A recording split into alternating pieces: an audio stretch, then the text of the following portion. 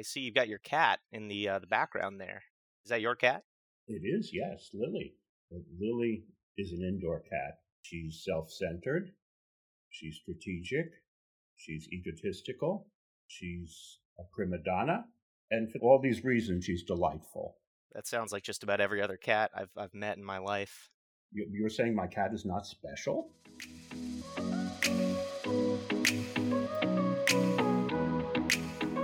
Welcome back, listeners, for Season 3 of The Playbook, a podcast by LGO at MIT, where we interview some of the brightest minds at MIT and beyond.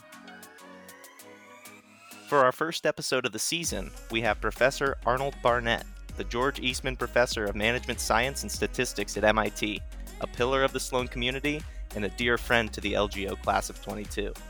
Fasten your seatbelts and remain calm as we discuss some of the most pressing issues the world is facing, including the COVID-19 pandemic and the meaning of life, luck, and legacy. Season 3 of The Playbook starts now. Hi, Professor Barnett. Welcome to the show. Thanks for joining. Sure. A pleasure. You're looking very well. It's good to see you again. It's good to see you again, or at least the fraction of you that I see now. Well, I was reading that you've been having a very busy year with regard to COVID, right? You've been all over the media. Is that a pretty typical year for you, or is this a statistical anomaly, as you would say? Well, COVID itself is an extraordinary anomaly. Never before in my life has there been anything so terrible. We just passed the milestone of 200,000 deaths.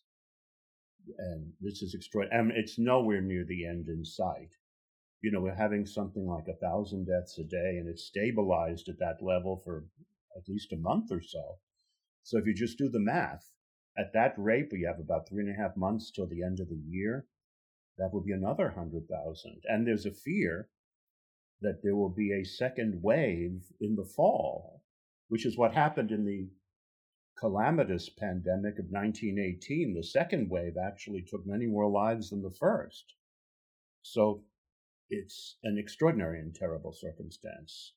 So in answer to your question, is it an unusual year for me? Yes, it's an unusual year.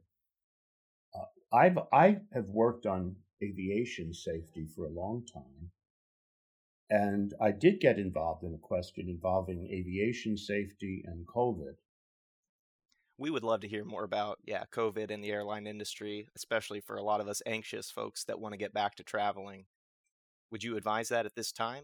Well, let's put it this way. I think traveling by air is about as safe as the same amount of time on the ground. In other words, it's not, never mind what the airlines say that it's so much safer. It's not much safer. It's about equal in safety.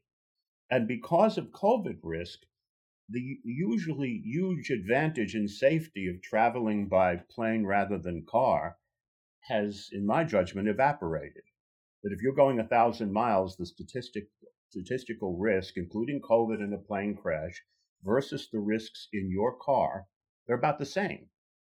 And it used to be that it was, 4, 5, 6 times more dangerous in terms of mortality risk alone driving. But that's no longer true. So it is worse.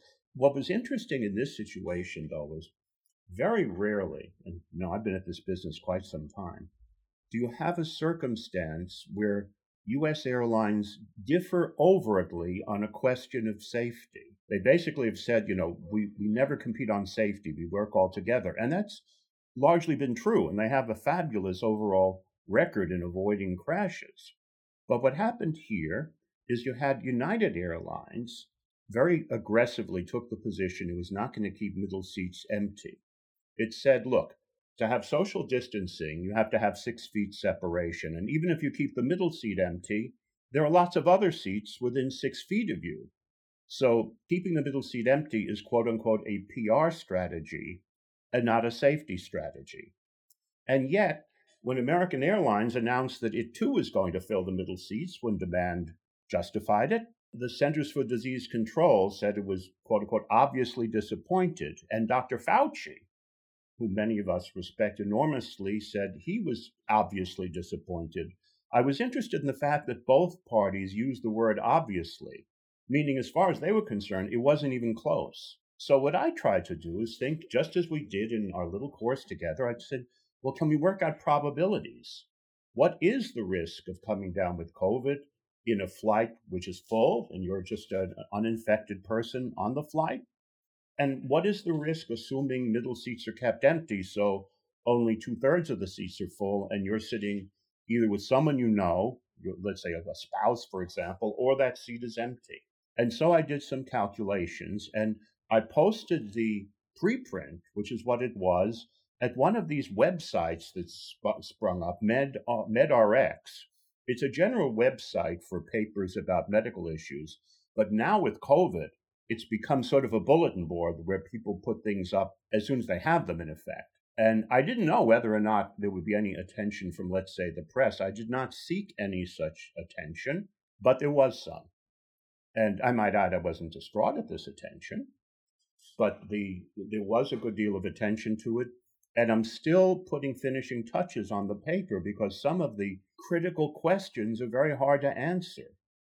What kind of feedback or what kind of comments were you getting on your assertions in that research? Well, the media actually gave a very gentle treatment of it. They basically presented the results, often in correct ways, although in some ways a little more sensationalistic than I had put it in the paper, but not incorrectly so. You know, I did estimate that, roughly speaking, the risks of coming down with something were almost twice as high if the plane is full than if the middle seat is empty. And you know, that answer arises from simple common sense. I mean, let's suppose you're talking about, let's say, a 737 or an Airbus 320, three across seating in coach, A, B, C, aisle, D, E, F. Well, look, if you're in one of those seats, if the row is full, there are 5 other people. If it's middle seat empty, there are 3 others beside you, let's say, because there are 4 out of 6 when you think of the 2 empty seats. And if it's a first approximation, you assume every passenger on the plane has a certain probability of giving you COVID if the person's nearby. Well, if you have 5 nearby instead of 3, that immediately gives you a ratio of 5 to 3, which is 1.7. And the same ratio would apply for the people in the row ahead of you, let's say. There are 5 of them instead of 3. So that's a baseline estimate. But when I took into account the specifics of the distances between you and these other people, then instead of 5/3, I got something like 1.8 or so. In other words, take into account the specifics, slightly increase the relative risk factor, but not very much over the most naive estimate of it. So when people say it doesn't matter when the middle seat is empty, you know, it's very puzzling. See, what United did was engaged in a kind of sophistry in that they said, you know, if there are other people within 6 feet of you, a strategy that reduces that number of people, you know, is just a PR strategy. But if there are only 8 people within 6 feet of me rather than 12, that alone implies a reduction, you would think. And so I noticed that. And I noticed, of course, people like Dr. Fauci clearly didn't go along with it. So I did a bit of analysis. The airlines were very unhappy with it and are very unhappy with it. And what I gather they have, I won't mention the name, they've hired an organization, lots of people in the organization, in effect, to come up with a rebuttal. Okay? These people have accepted money from the airlines to investigate this issue. And they can, you know, I hope they will come up with an objective analysis. I assume it won't be terribly different from what I came up with. I think it'd be very hard for them to make an objective analysis, though, right? Because when you describe the risk going down by having 4 to 6, if I'm an airline, I'm thinking 2 less seats, that's, you know, a third less profit, right? Well, they certainly think that. But you see, even here, at this time, I think that analysis doesn't apply for several reasons. One of them is, as of now, the salaries of all their employees are being paid for by the government under the CARES Act. And it is likely that if there is another stimulus bill in the coming days, that will be extended till March of next year. So, in other words, they are not allowed to lay off the flight attendants or the baggage handlers or the pilots or anyone else. So, in other words, the labor cost is fixed, or actually zero for them at the moment because the government is paying the salaries. Then, what are the other costs of operating planes? Or more specifically, here's what I'm saying, and I didn't say it that clearly. Suppose an airline is following middle seat empty, and it notices that the plane is almost 2/3 full. Well, one option is to put on a second section of the flight to take care of the overflow. Well, what's the incremental cost of that? There's zero incremental labor costs because you got to pay everyone anyway, and the government is doing the paying. Fuel, it is near an all-time low, the price of fuel. They have enormous number of planes sitting idle on the ground. So getting a plane, in other words, to serve as the second section does not mean taking a plane out of service elsewhere. So the marginal cost, in other words, of keeping the middle seat empty and following the algorithm that when something is near 2/3 full, put on an extra section of that flight is very low. And at the same time, because people are so nervous about flying, anything that basically makes them more comfortable can increase your revenue. I've noticed, again, this is anecdotal, but if you wanted to fly, let's say, from Boston to Washington, D.C., to Reagan National Airport, one airline that's flying keeps the middle seats empty. The other airline does not. And when I go to look at, just for curiosity, what the prices are, the airline with the middle seats empty seems to be charging more than the airline that's filling them. In other words, there may be a market reaction to the idea that when Dr. Fauci says he's very disappointed in a particular airline, that maybe that's an airline one would stay away from. So in other words, it could be they are losing revenue and they are avoiding an extra cost, which is minimal, so they might be worse off. And one more thing, even an airline like United is only operating on average 47% full. So most of the time, in effect, they are keeping the middle seat empty, even if it isn't the policy. So why are they insisting on this ideology, which really only comes into play very rarely? Why not, in the rare circumstances it comes up, avoid it? Yeah, that's a really interesting insight you shared there, talking about the customer responsiveness to these policies. Do you think that the responsiveness to the consumer base of that policy, whether to fill the middle seat or not, is really driving the bottom line for a lot of these airlines right now? Well, the bottom line is not good for any of the airlines right now, because even with the salaries being paid, they wind up losing money from what they say. But I'll tell you, if you go to a website like Travelocity, you want a comparison shop, they now tell you what precautions against COVID the airline is taking, and in particular, how many. So if you go, let's say, to American Airlines, they will say American is taking 3 precautions. If you then go, let's say, to JetBlue, it'll say JetBlue is taking 5 precautions, including middle seat empty. So the customer is getting information about these differences, and presumably customers requested it. That's why it's part of the standard information about flights on these websites. And while some passengers, of course, will go to the lower fare, you see, the problem is an airline like American has to offer a lower fare because otherwise people might not want to take it. All factors being equal, they would probably rather be on an airline that seems to be going further in the interest of safety than another one. And the CEO of Delta Airlines, Bastian, said when he was asked, why are you keeping the middle seat empty? He said, at Delta, we put safety before profits. Now, notice that response. United is saying it's a PR strategy, and then you have a very pointed response from the CEO of Delta. I've never seen any such animosity before. So anyway, that's what I tried to do. And by the way, in the analysis, and I'm by no means perfect, I used exactly the kinds of principles we discussed in our little course. Working out probabilities, conditional probabilities, thinking of events and are they mutually exclusive? Can I add the probabilities? If they're not, can I argue that the failure of mutual exclusivity is a second order effect? So I find the kinds of concepts that we were using to be very helpful here. And in lots of other things I've done. Have you been able to effectively package and deliver that message to, the top brass at these airlines or to government officials? And what's the reaction? Well, the answer is the airlines certainly know about it. I got calls from Boeing, and yes, they know it.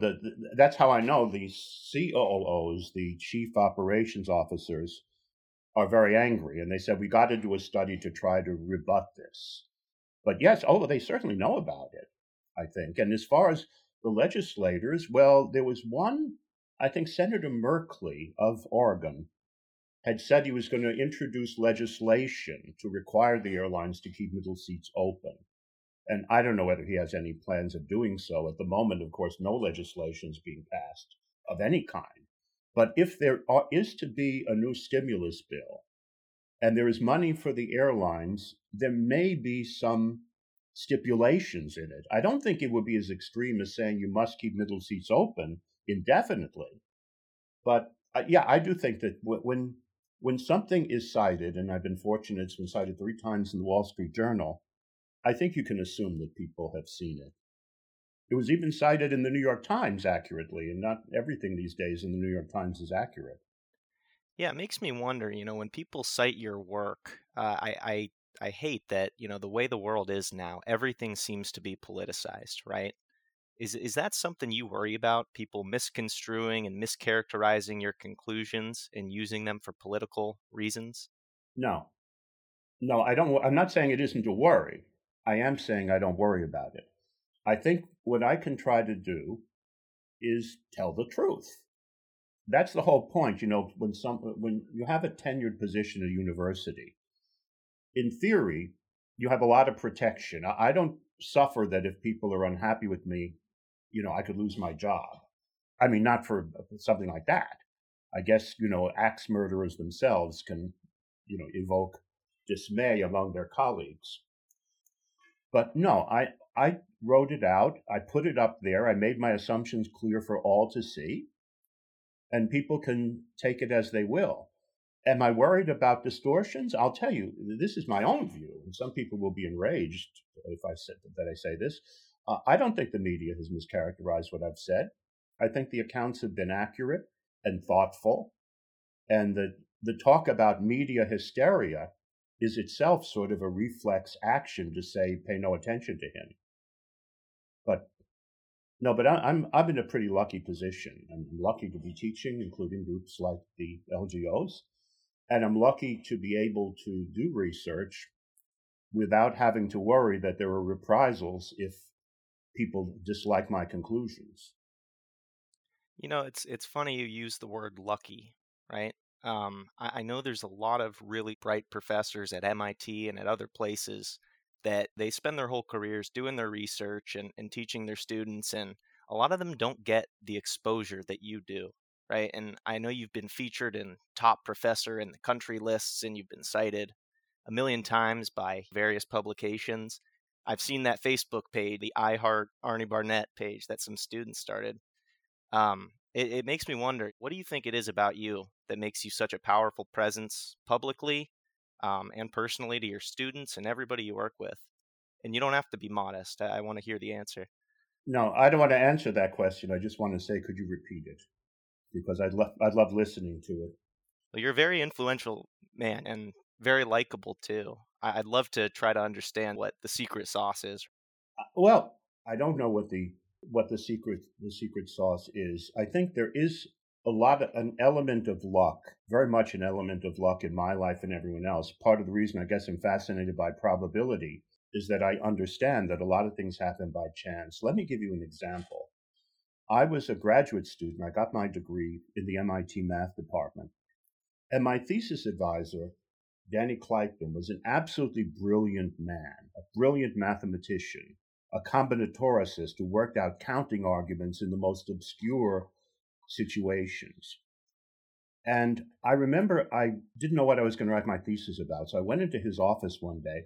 His office was mayhem, all kinds of things scattered in a random fashion around the room. And I actually found, hanging off the edge of the desk, a copy of a journal called Transportation Science. And I opened it up, and there was an article about erratic behavior, how random fluctuations can screw up a transit system. So, for example, I don't know whether you've ever, Connor, waited for a bus and waited, and when it finally came, it was accompanied by a caravan of 6 others. I have. Actually, there are reasons that can happen, because even if the buses leave the originating stop on schedule, let's say a bus starts getting behind schedule because there are more people than expected at the stops, people are a little slower getting on, it has bad luck at the traffic lights, so it starts to get behind schedule. But because it's behind schedule, there are going to be more people at the later stops. And thus it's going to get further behind schedule because it's making more stops, more people getting on, more people getting off. What about the bus behind it? Well, it winds up having fewer people waiting because people who normally would have gotten that bus wound up getting on the earlier bus that was late. So it starts getting ahead of schedule. And this process can continue until the second bus catches up with the first. And more than 2 buses can play.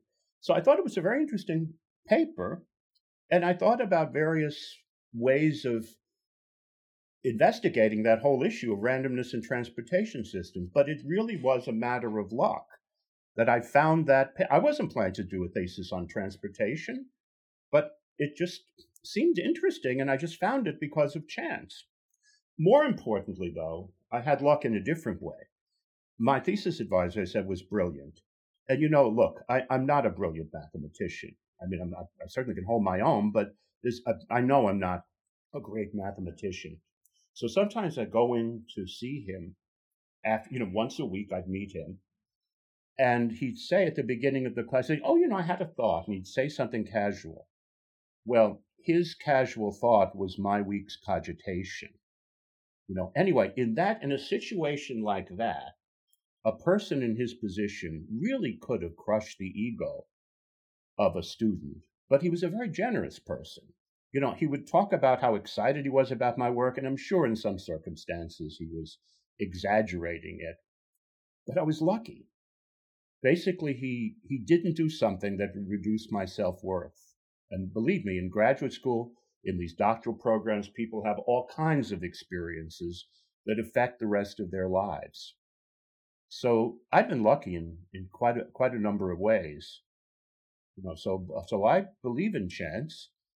And I also know there were lots of other people like me who just were not lucky at these junctures, and their whole lives turned out differently, only because of chance and nothing else. I'll tell you another thing, though. When I was in the first grade, I remember toward the end of the first grade, we moved to a different room to take an IQ test. And I was fascinated. The room that I normally had was very austere. And here was a room, there were flowers and colors and things. So I was so interested in the room, I didn't pay much attention to the test. What does a first grader know? So I got a score something like 74, where 100 is the normal IQ and 74, I guess, is not so great.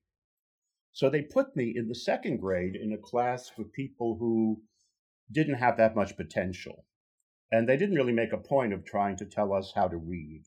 We would do sewing, I remember, in and out, in and out.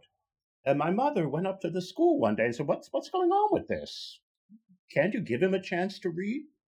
So in the third grade, I was put in another class, and I guess I learned to read. But that's luck also.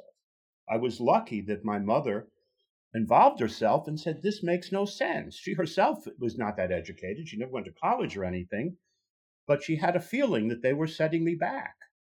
And she went in, and there was a response. And if this hadn't happened, my whole trajectory would have been different. I would have been in the third grade, for example, in another class where maybe they teach us the first half of the alphabet and think the second half will be too demanding of us. And then after a while, you can wind up so far behind, there's no way out. And I'm sure that happens to a lot of people these days. So I guess a lot of the answer to your question, Connor, and I mean it sincerely, is I'm a lucky guy. Do you think there are ways that people can improve their chances of being lucky like you were? Well, that's interesting. I gave a talk once. I wanted to see my parents in Florida, and I was invited to give a talk to some group in Fort Lauderdale. And I said that, as I say to you, although I said it in different ways then, I said, I'm lucky. And someone said, well, you make your own luck. And I guess it's true that it's a combination of luck and taking advantage of luck. Although I don't know exactly what the proportions are. You may remember in class we did Miller's Dilemma, right? The game with three aces and an eight? This was the one based off of a prior student in your class, right? That's right, Steve Miller. Steve Miller. The reason I mentioned Steve Miller is that he became the head of the Poker Players Alliance, which is, to some extent, a lobbying group that's arguing that online poker for money should be allowed. And I gather the question of whether it was permissible at the federal level is based on the question, is poker a game of skill or is poker a game of luck? And what do you think it is? Well, the answer is it's a little of both, right? I mean, if you get four aces, even if you're not the most skillful player, you're probably going to win that round. Whereas even a skillful player in the short run, of course, will have reverses. But then I guess if you look in the long run, the more skillful player will wind up doing better, even though in individual instances, luck will push him down or push him up, etc. So yeah, it's a complicated question. In other words, there is such a thing as skill as well as luck, and I'm not exactly sure what the fractions are. I think when luck does not go in your favor, we call that a statistical bummer. Is that right? Well, I think some people use even stronger terms than that. I don't doubt that. No, I think that, of course, luck can go. Look, I hope everything is okay by the time you people finish up in 2022. But for people who finished up in 2020 or finishing up in next June, you could say there is the element of bad luck to be going into the world in the middle of a pandemic. I teach a course or a part of a course called the aviation industry or the airline industry. I just give the lectures on safety and security. But a lot of people, who go through that course, which is primarily offered through the Aero and Astro department, want to go into the aviation industry. At the moment, it's impossible. So, yeah, there is clearly such a thing as luck about it. And some look, at this very pandemic, some people are hurt so much more than I've been or than I think we've been. So, yeah, there certainly is an element of chance, and some of it is unavoidable, but some of it, as you say, taking chances, knowing when to, what do they say in poker? Know when to hold them, know when to fold them. And know when to walk away and when to run. Yes, let's sing. There is a song, know when to hold them, know when to fold them. Don't count your money when you're sitting at the table. There'll be time for counting when the evening's done. I forget, there is you can Google it. There is such a song. Oh, I'm familiar with the song. It's a good song. It's a good song. It is a good song. I feel like that could be your walkout song or something if you were presenting, right? Being a statistics guy. You could say that. But that's a person who is saying you have to be able to use statistics or use probabilities and understand when the odds are in your favor and also what are the consequences one way or the other. In the class, I don't know. We did do it. Yes, we did do it in the class because, well, I lost $40 in your class, I think those two students are actually still looking for you. They're still looking for that $20. No, one of them suggested that I give a donation to an organization, and I have. And they're supposed to contact that student and say that, but I'll check with her. But there is the other student, yes, and I don't want to say I'm glad there's a pandemic because it's harder for the person to get the $20.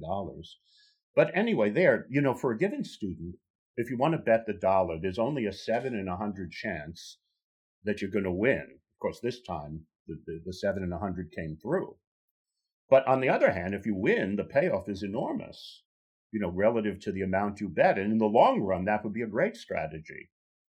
So distinguishing the short run and the long run in that case, that you could say is understanding chance and taking the description of uncertainty and using it, for one's gain.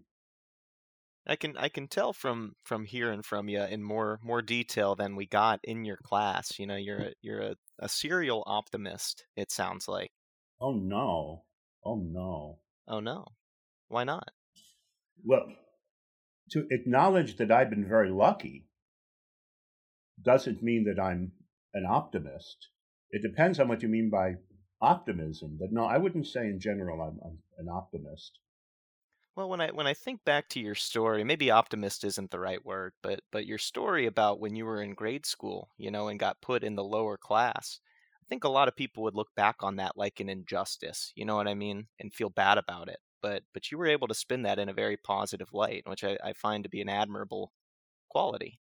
Well, because it worked out well. In other words, first of all, I was the one that screwed up the IQ test. Of course, you could argue that making these big decisions for children based upon what they circle with crayons and something they have no idea what the importance is, and some of them will pay no attention to it, some of them more. You can say that itself is a terrible injustice. And my guess is in the school system now, things like that happen all the time. All the time that people wind up not doing well on standardized tests, so they are then classified in certain ways, and these classifications, they live down to expectations. So I wouldn't say in general I'm an optimist. I mean, when I read the news now, I don't feel very optimistic. But yeah, I don't think I'm an optimist. I think in that case, the luck I had was that my mother sensed this is not right and went up, and they were responsive to a parent. So you could say, yeah, there were elements of luck there, that's true, that were there. So I don't deny that some people have good luck and have lovely lives. But I also don't deny that because of bad luck, lots of people have much less than they should really have in terms of just happiness. Where would you even start? What would be your focus on trying to fix some bad outcomes that don't deserve or that are not deserved by those people? Well, don't forget, I'm not a politician. And all I could start is trying to understand things, to understand what people have said about those things, and try to make logical deductions based upon what's been said, what empirical evidence there is, and try to weigh those issues. But of course, I'm not a politician. I do like politicians who are analytical. I used to say, this of course itself might sound pretentious, that I wrote my statistics book for someone like Barack Obama. Here's someone who is obviously very, very bright and analytical, and yet I'm sure is not interested in mathematical details. So I hope that if he had to take probability and statistics, that this approach to things, saying here's a problem, and he'd think about the logic of it, is something that would have appealed to him. But I'm not saying that I'm not saying that to promote my book, for crying out loud. I'm saying that I do like politicians who are analytical. And if you listen to President Obama, whether you agree or disagree with individual stances that he took, he very much did try to analyze facts and consider all kinds of possibilities. That I know that's not easy, right? Speaking with poise and actually thinking critically about problems seems like something that is often missing these days. Um, but I remember finding a video of you. This must have been the early 2000s. Was this right after 9/11 in 2001, where you were called to testify under oath, right, at Congress? Was that Yes. was that a nerve-wracking time for you? No, I loved it. I loved it, actually. I had worked with, you see, this is an interesting story. And again, part of my luck is that I've gotten a chance to work on really interesting problems. Before 9/11, there was talk about imposing positive passenger bag match in U.S. domestic flights, meaning if a person checked a bag on a flight and didn't show up, the bag would not travel. Unaccompanied bags had blown up a number of planes, including Pan Am 103, a 747 headed from London to New York, and also an Air India flight, actually from Toronto to London, which blew up off the coast of Ireland. And the US Airlines, before 9/11 tended to believe that while there was risk in international flying, there was no domestic risk, that measures to increase security on domestic flights within the United States were all cost, no benefit. So they very strongly resisted positive passenger bag match. They had these exaggerated claims that they'd have to cut flights by 30%, etc. Even though we did an experiment, they did take part in an experiment to see how often people check bags and just don't show up. It can happen because you go into a bar, let's say, you get involved in the football game, and you forget to go back to your flight in time. But the experiment showed that these things happen very rarely. And moreover, when they happened, it didn't take very long, actually, to take the bag off the plane. We're talking about every now and then a delay which averaged, let's say, 7 minutes. And of course, in the context of all the delays you get in the aviation system, this was really a very secondary effect. But even so, they didn't want to do it. And before 9/11, it was not the policy. Well, after 9/11, I did think this was one of the things one should be doing to try to prevent further attacks. Because now that they were strengthening the cockpit so you couldn't, hijack the plane and turn it into a weapon and smash it into a building, that the luggage compartment could be sort of the soft underbelly. And anyway, then I was asked to testify at Congress. I headed a team that had done this experiment prior to 9/11, and the airlines did adopt positive passenger bag match after 9/11. They were pretty much required to. And guess what? The delays were almost non-existent because they now insisted they wanted you to show up 15 minutes before the flight. And so if you didn't show up 15 minutes before the flight, they could have the bag pull in 5-10 minutes, so it wouldn't even delay the departure, etc. So that was the experience there. But was it nerve-wracking? No, not at all, actually. I really enjoyed it. When I speak in a situation like that, I don't use notes, but that doesn't mean it's in the least spontaneous. I practice things like that in advance and figure out which places which I should turn silent or should my voice should lower to indicate emotion. I don't mean to say that it's all fake, but I'm saying no. In answer to your question, no, I didn't mind that at all. So many of the things I've done were the kinds of things I had dreamed of doing, I guess, early on. So, yeah, I have been a very lucky one, at least so far. There was a story I think, about King Xerxes, who things were going wonderfully, and then at the end, everything collapsed. So I remember the reading said, "Count no man happy until the end of his days." Okay, and of course this applies also to women. But no, I've been very lucky so far. So, beyond testifying for Congress and your illustrious career, I want to ask some personal questions. Besides your advisor in graduate school, who do you find inspiring? Well, lots of people I find inspiring. My wife is inspiring in a lot of ways. She's a very practical person. She is calm, much calmer than I am. But lots of people around me are people who have inspired me. And every now and then, there is someone, for example, in public life, names that are known. A name like Barack Obama, I'll tell you, is someone I consider inspiring. Not that I agree with everything he did, but in public life, someone like that is someone that I respect. Dr. Fauci is someone that I certainly respect because he doesn't always, not everything he says is correct, but he does try to be correct. And when he's wrong, he acknowledges it and says, we have to change what we're doing. Someone I admire somewhat. Did you ever watch Governor Cuomo during the pandemic? I did catch some of those, yeah. Now, I thought Governor Cuomo in his presentations was superb in that he presented highly technical evidence in very accessible ways, and he remembered exactly what message he was trying to get across. And he would show the graphs and talk about what they meant, etc. I really was highly impressed. Now, that doesn't mean he didn't make mistakes. At the beginning, he was a little slower to impose what he called a pause than he would have been ideally.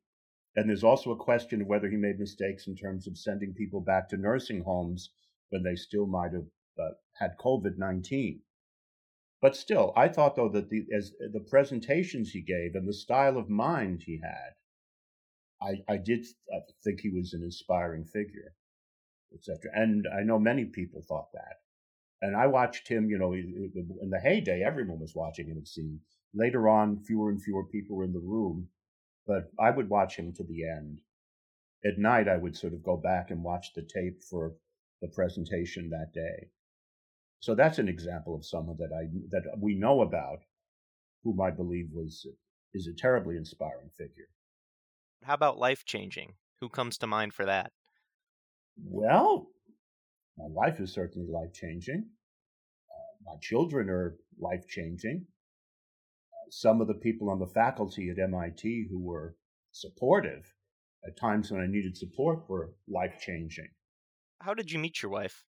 She worked at MIT. She worked in admissions at MIT, actually at the Sloan School. In fact, I think at one point she was a part of admissions at LGO. It was LFM for a short time. She had something to do with the admissions there. And I remember I was in the math department originally, and I went into her office because in the math department, the tradition was that the professor would get a complimentary copy of the textbook before the first day of class. So I went in and asked for my copy, and she said, "We don't have one. This is a course at the Sloan School." Okay? And I meant it sort of as a joke, but I said, "This is outrageous. I won't teach the class." And I used to bring a stick to class then as a pointer, an actual stick from a tree, a branch or something. So I started waving it and said, "Well, please, I hope that they will give me the book as quickly as possible, and you can tell them that I'm armed and dangerous." So I left, and she went in and said, "A nut was just here." And then we started, sort of an adversarial relationship. And then we thought we would codify it because it seemed to fit as a marriage. That was a long time. That was how I met her, actually. Did she not get your sense of humor right away? Or have you just improved your delivery since then? She did get it. She did get the sense of humor, I think. She thought I was odd in a way that I guess she considered it endearing. Now that she knows me better, she understands that the full vector of things is more complicated. But yeah, but again, that itself was something very fortunate. But it is true that I did expect a copy of the textbook, and I didn't expect to have to buy it myself. I don't know why. It was sort of an odd tradition in the math department. You see, then again, there's an issue of luck, because I was teaching sort of as an instructor in the math department, and I got a call. We were interested in the Sloan School in hiring someone who has an interest in public sector research. And at that time, I had done work on ground transportation systems and crime, the crime risks. There's some of that actually in my probability book. And they said, "Why don't you just come over?" And I remember thinking, I don't know whether I want that. I mean, would I really want to teach in a business school? I mean, how do you teach probability there? Does every unknown have to be a dollar sign rather than X? But then I went over to the Sloan School, and I met various faculty members. And this one had a background in chemical engineering, and this one had a background in operations research. This one had a background in physics. This one had a background in pure math. And at the end of the day, I had the wonderful feeling. I said, no one here knows anything about business. So, but it was fortunate that that opportunity came up. You see, I was in the math department there and was teaching calculus and things and was happy enough. But I didn't think I would get tenure in the math department because I'm not a mathematical genius. And to get tenure in the math department, and I'm not saying, by the way, the Sloan School has lower standards. It has different standards, in terms of impact rather than, let's say, theoretical elegance. So, again, a lot of cases, sort of like molecules bounce around, with I forget what they call it, a Brownian motion. I've been lucky that I bounced a lot of ways that turned out to be very advantageous. And I have a feeling, given the kind of person I am, I wouldn't have liked it as much because the premium would have been placed on proving things upon this cerebral activity without much emphasis on how important it is to the world. And I did want to work on problems and do things where there was a sense that it was important.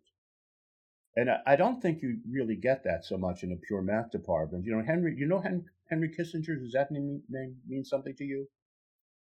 Yeah, Secretary of Defense? Is that what he was? He was Secretary of State, but he's a political scientist, actually. He was a professor at Harvard for a while, and then he went to Washington. And he's considered quite a deep thinker about issues of international politics and foreign policy. He's also very controversial, and I myself have not been thrilled by some of the things he advocated. But he once said something that I thought was very insightful. He said that professors argue bitterly about matters precisely because the stakes are so small. And I think what he meant was, if you have professors, I think he was specifically referring to Harvard. And I think what he was saying was, Harvard professors believe, based on their talents, they really should be running the world. And they're not, which may well be to the benefit of the world, I might add. But anyway, because of this frustration, it may be that the question of where you put the flower pot becomes a source of enormous acrimonious argument. So I think, in other words, a lot of academics are not completely happy with their lot, and I'm luckily not among them. I mean, many academics, I might add, are happy with their lot. Some of the mathematicians, I'm sure, are very serene about continuing to prove theorems and lemmas that lead to additional theorems. So they're really very happy with it. So I'm not saying that everyone in a math department is miserable. I'm saying that I myself might have been miserable, so maybe it's good that I didn't have that opportunity.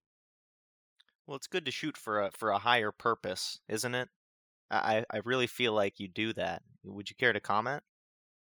Did you see the play Avenue Q? I haven't seen Avenue Q. I've heard some of the songs. Yeah. Well, I remember there is the question of finding your purpose, and I I don't know what purpose. I mean, people make lots of contributions to the world, and often they're not recognized. Obviously, that's one of the things coming up in the pandemic. The people who are on the front lines, facing this risk every day and keeping things comfortable for those of us who are working at home. So they believe me, they have a purpose. And I think there's a greater acknowledgement of that now. I was just hearing on the radio earlier today that one of the states has arranged that, I'm trying to remember which state it was. Okay, it escapes me at the moment. I think, no, it's Michigan. It's the state of Michigan. That anyone who's been a frontline worker during the pandemic will automatically get free tuition for the community college, a community college education, as a way of showing thanks. Okay, and they were interviewing people who were saying this opened up opportunities to them. So, in other words, the question of what exactly is purpose, lots of people have purpose. What about the people on Saturday Night Live? They have a purpose. I mean, to the extent that they give people something to think about and something to laugh about, millions of people, that's a purpose. Absolutely. I think that's very important. Improving people's lives. Yeah. And some of the issues, for example, that LGOs are probably working on now are about some of the issues about the delivery of a vaccine when a vaccine becomes available. Some of the issues about operations management and delivery systems just in time and whatnot. Believe me, those people have a purpose. Much as you people, when you get out and work with these organizations, will very much have a purpose and do important things. Well, bringing the subject back to you, what do you think your legacy is going to be whenever you depart MIT? I don't think about that so much. I think A legacy is that, I have had over the course of the years thousands of students. Did you ever see Goodbye, Mr. Chips?